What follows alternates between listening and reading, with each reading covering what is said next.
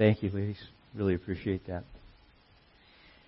I have a couple of announcements to share with you before we get into our message this morning. One is to just to update you to watch your email and the website for updates in reference to when the church will be able to meet face to face again, person to person, and we'll try to keep you updated there. Also, we are working our way through the Bible in a year in a reading program.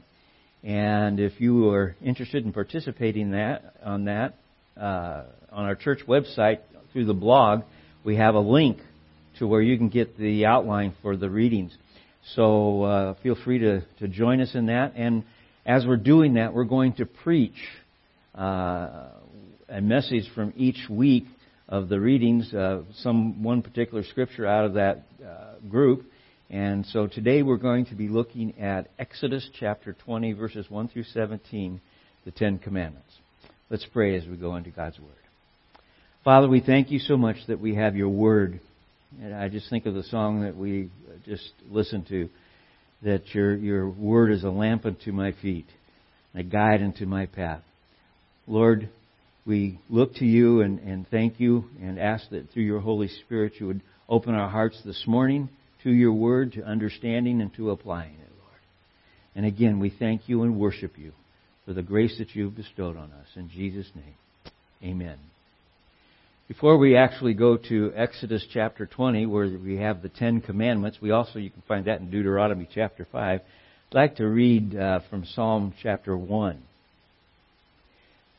Blessed is the man who walks not in the counsel of the wicked, nor stands in the way of sinners, nor sits in the seat of scoffers.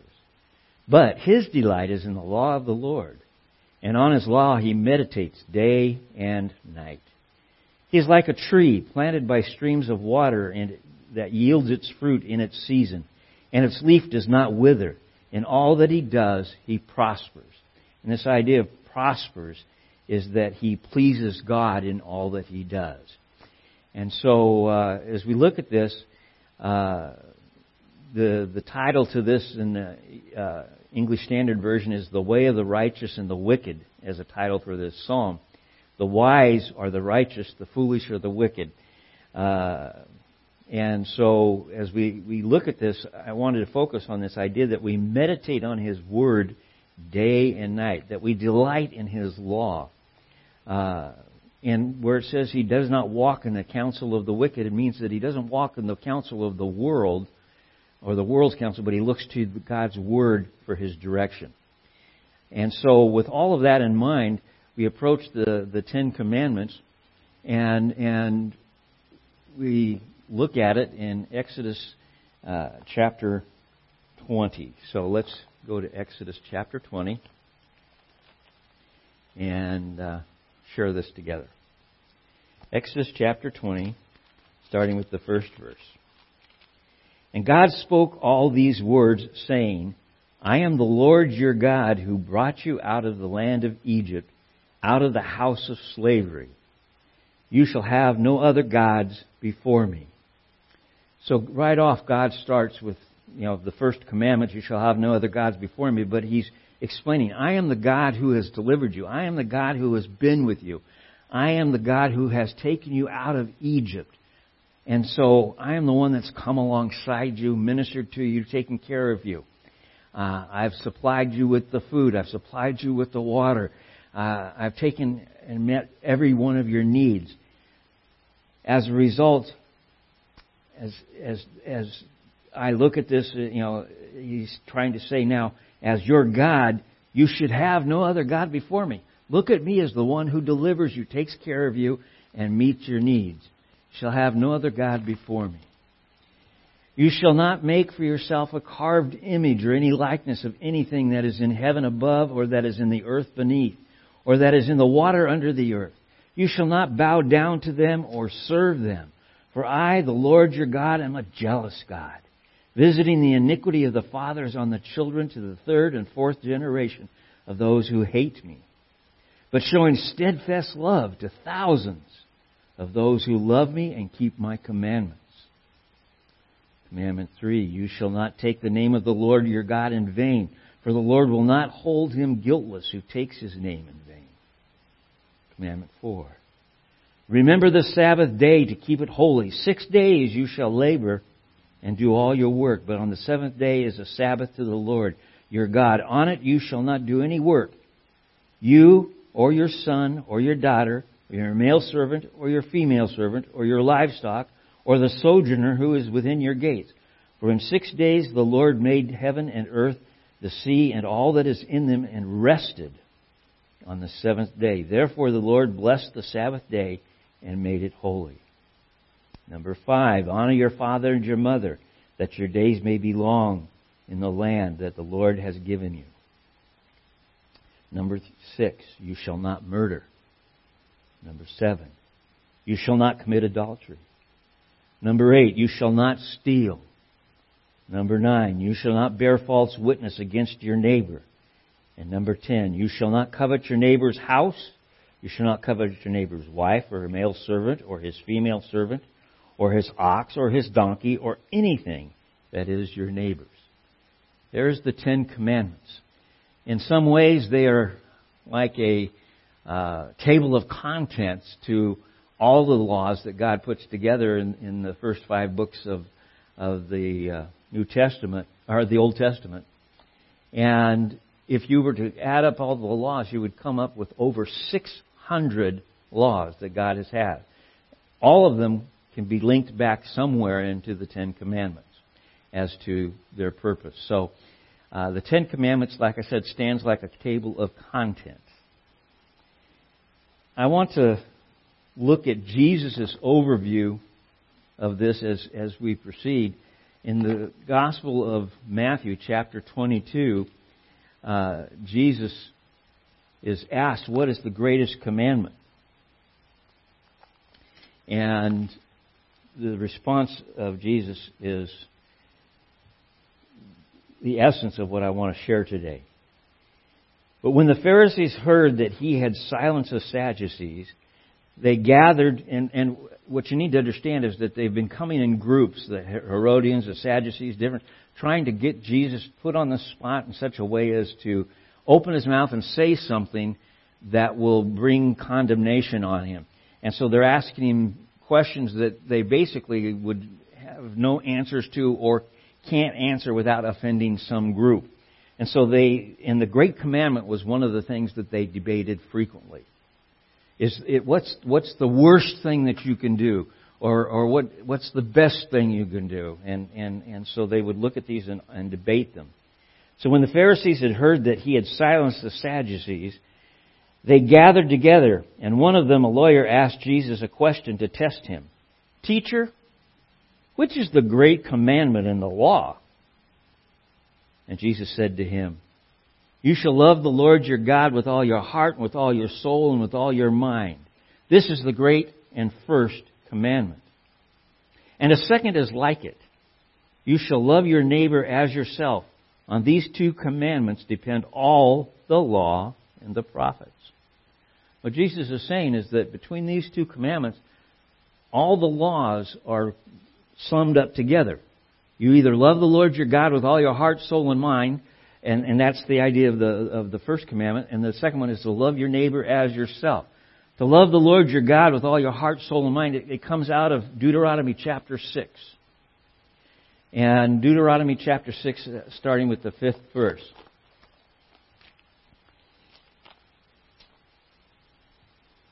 Or actually, let's go to verse 4. Hear, O Israel, the Lord our God, the Lord is one. You shall love the Lord your God with all your heart, with all your soul, and with all your might. And these words that I command you today shall be on your heart. You shall teach them diligently to your children, and shall talk of them when you sit down in your house, and when you walk by the way, and when you lie down, and when you rise. You shall bind them as a sign on your hand, and they shall be as frontals between your eyes. You shall write them on your doorposts of the house and on your gates. What he was getting at here is that the love your Lord your God with all your heart, with all your soul, with all your mind, and the commandments that God has given. This is so important that you're going to make them the focal point of your life. And then when we get into this idea of love your neighbor as yourself, you'll go to Leviticus chapter 19, verses 9 through 18, and I won't go there this morning, but it talks about your neighbor and on all the things that are involved in how to take care of your land in such a way that your neighbors can be ministered to.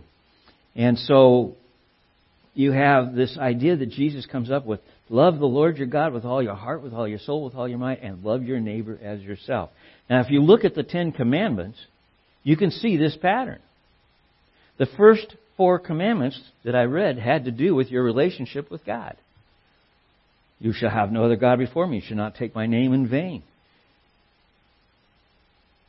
The commandments 5 through 10 deal with how you would interact with the people around you, the people that would be, if you will, your neighbors. So the first 4 commandments deal with a vertical relationship. They deal with our relationship with God. The second group of commandments, the next 6, deal with the horizontal relationship, the relationship we have with people here on earth. I was once showed a picture of this, and I don't have a way of showing you the picture. I hope that I can give it enough graphic here to show you, but the idea is that you have a post going vertically. This is your relationship with God. You have a post going horizontally. This is your relationship with the people, your neighbors. Okay, and it's fixed in the middle permanently, so there's no variance in this. And so if your relationship with God is off, you see what happens. Your relationship with people go off. If the vertical sways and you're not accurate in that, then your relationship with people will not be at its best either. So the importance of our relationship with God and the listing of it first is the reality. That has to be in place for everything else to come together. So without a vertical, the horizontal, it can't be maintained. So how do you maintain the vertical relationship with God? Well, it says that you have to keep His laws. In fact, we are told by Jesus, and it's also in the Old Testament, that we must be perfect as our Heavenly Father is perfect. Or it is stated the other way, is you must be holy as He is holy. A quick look at the 10 Commandments, just really quick, and then I want to go on with this. First commandment says, no other gods before me. Absolute priority.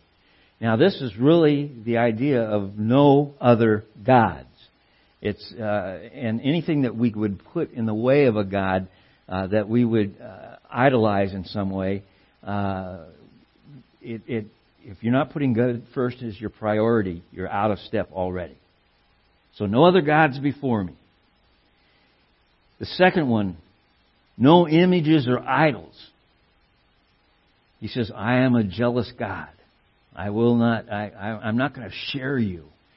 And this idea of images or idols isn't necessarily just carved things, but anything that we would put ahead of God in the sense of lifting up and devoting our time to becomes an idol. Your home can become an idol. Your car can be an idol. Your job can be an idol. There's all sorts of aspects to this.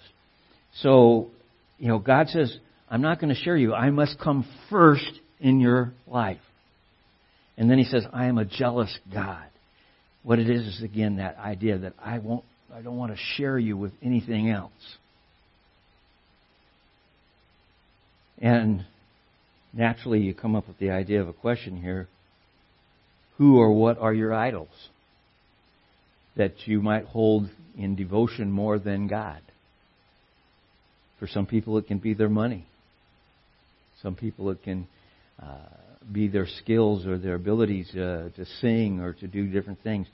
An idol can be just about anything that you can think of that you would put as the number one thing in your idea of what you like to look at, worship, or enjoy.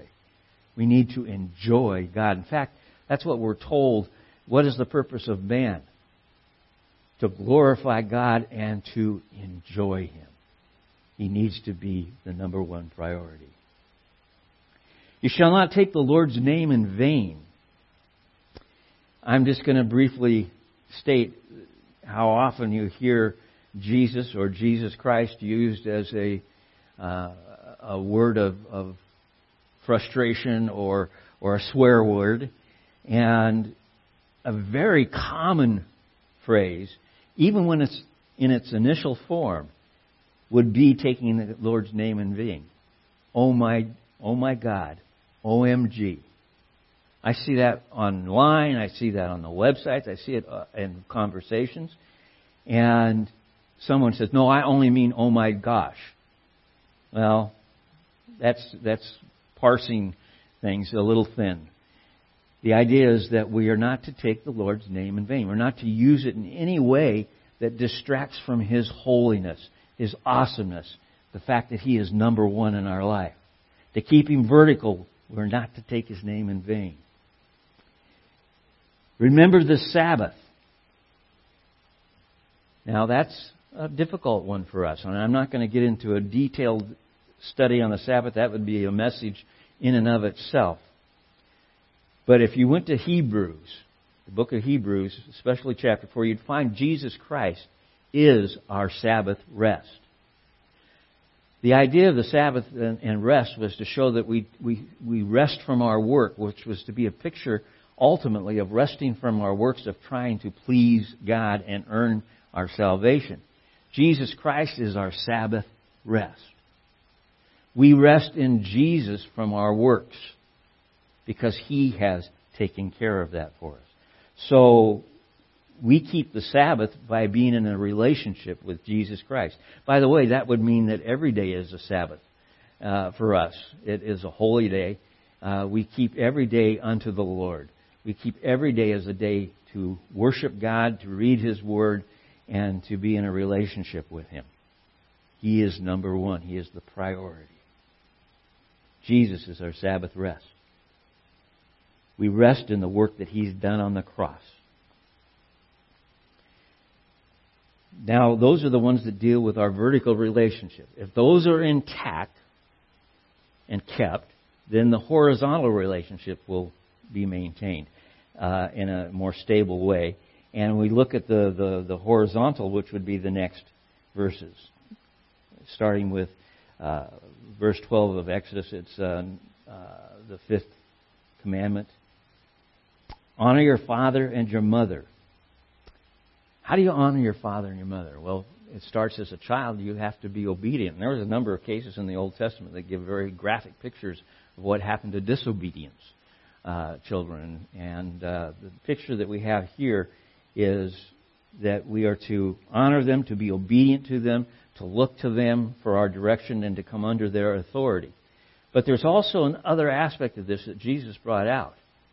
He condemned the Hebrew people that were holding back their money from taking care of their parents, and calling it korban was a word dedicated to God. And so we can't take care of our parents. And he considered that a terrible sin. And so not only do we honor our mother and our father as obedient growing up, but there's a point in time where we are to take care of them, to minister to them, and to meet their needs. So it's a lifelong relationship, honoring your mother and your father. The sixth commandment, you shall not murder. Jesus took it a step further in the Sermon on the Mount. This idea of murder here was what we would call first-degree murder, intentional, premeditated murder. If you accidentally killed somebody, there were some other, in that 600-plus group of laws, some other laws that applied. But Jesus says that if we have something against someone in a sense of hatred or meanness towards or anger towards someone, that we actually murder them with our thoughts. So he says it's not just physical. Jesus took it a step further and said it's the way we think about people. We are not to murder. We are not to to harbor ill will towards people, even in our thoughts. Jesus provided ways for us in His teachings to balance that out. If you have something against your brother, then you're to go to your brother and work it out. And if necessary, bring in another witness to help you. And the other side of it is your brother knows that he has something against you, or you know your brother has something against you, you're to go to him still. So no matter what, whether you have something against him or you know he has something against you, you're to go and meet and work it out. Shall not commit adultery. And again, Jesus took that a step further in the Sermon on the Mount, and the idea that even in your mind you're not to commit adultery. The sanctity of marriage was extremely important, is extremely important. You shall not steal, I think, is self-explanatory. Taking anything that's not yours. And I had somebody once ask me, this was a number of years ago, does that mean the paper clips at the office? Yeah. Theoretically, if you're taking pencils and paper clips and whatever home from the office, that's a form of stealing. We're to be above that so that our witness will glorify God in all things that we do. We're not to bear false witness. And basically that has to do with anything. Not to lie about anything. That would be a false witness. And so we don't lie about ourselves. We don't lie about others. Our truth is our standard. And then the last is to not covet. Not to covet our neighbor's wife or his stuff, I put here. Synonyms for this idea of covet is we're not to desire, not to hunger or thirst after. We're not to, interesting synonym, we're not to salivate after. We're not to wish for what other people have. So we look at our neighbor's new car and we covet. Or we look at someone's new home, we covet. Or we look at someone's wealth and we covet. These are things that we are to be satisfied with what God has blessed us with where we are. Now, as you look at this, if you're like I am, I come back to this idea, you must be perfect as your Heavenly Father is perfect. And the way we are perfect is we keep these laws perfectly. I haven't. Neither have you. The reality is that we've all sinned and fall short of the glory of God. Romans 3:23 makes that clear. And in 6:33 it says the wages of sin is death in the book of Romans. And so I wrote on my paper here, help. What am I to do? Well, I'm to rest in Jesus Christ. His perfect life and His perfect sacrifice covered sin. He paid in full. And so I go to Romans and I see this picture for me in chapter 10 that tells me how to deal with this. If you confess with your mouth that Jesus is the Lord and believe in your heart that God raised Him from the dead, you will be saved. For with the heart one believes and is justified, and with the mouth one confesses and is saved. For the Scripture says, everyone who believes in Him, referring to Jesus, will not be put to shame. If we confess, if we believe, we are saved. We have this picture for us that Jesus Christ is the one that we run to. Because we have not been able to keep these rules, these laws, and like I said, if you go into the details of the 600 of them, you'll look at several of them that are possibly chronic problems for you. And we look at this and we say, help, what can I do? I am undone. God says there's an answer. in Jesus Christ. Confess Him with your mouth. Believe in your heart that God raised Him from the dead and that He was the one that paid for your sins. And you shall be saved. John put it this way. Let me share with you from the first John chapter 1. This is the message we have heard from Him and proclaim to you, that God is light, and in Him is no darkness at all. Again, that idea of God's holiness. He's perfect. There is no darkness at all, i.e., there's no touch of sin or hint of sin at all. If we say we have fellowship with Him while we walk in the darkness, we lie and do not practice the truth. But if we walk in the light as He is in the light, we have fellowship with one another, and the blood of Jesus, His Son, cleanses us from all sin. If we say we have no sin, we deceive ourselves, and the truth is not in us. If we confess our sins, He is faithful and just to forgive us our sins and to cleanse us from all unrighteousness. If we say we have not sinned, we make Him a liar, and His word is not in us. My little children, I'm writing these things to you that you may not sin. But if anyone does sin, we have an advocate with the Father, Jesus Christ the righteous. He is the propitiation for our sins. So as we look at the Ten Commandments in Exodus chapter 20, and we look at them and we go over the details of them and we realize, I have failed to keep them, we have this confidence that if we confess our sins to Jesus, He is faithful and He is just, and He will forgive us our sins. He restores us. I love this picture in chapter 2 of 1 John. My children, I'm writing these things to you that you may not sin, but if anyone does sin, we have an advocate with the Father, Jesus Christ the righteous. An advocate is a lawyer. What it's saying is we have a lawyer before the judge, the Son of God. We, even though we're not perfect, we are seen as perfect through Jesus Christ. He is the propitiation. He is the satisfaction. He has covered all our sins. As a result, we are justified in Jesus. And I love that phrase, justified, never sinned. Let's pray. Father, we thank You that we can come to You today, and as we look at Your laws of the Old Testament, we realize they're still with us today. They're not, just because we've come under Christ doesn't mean that they have no meaning to us. In fact, they reveal to us who You are. They reveal to us Your character and what You see as right and what You see as wrong.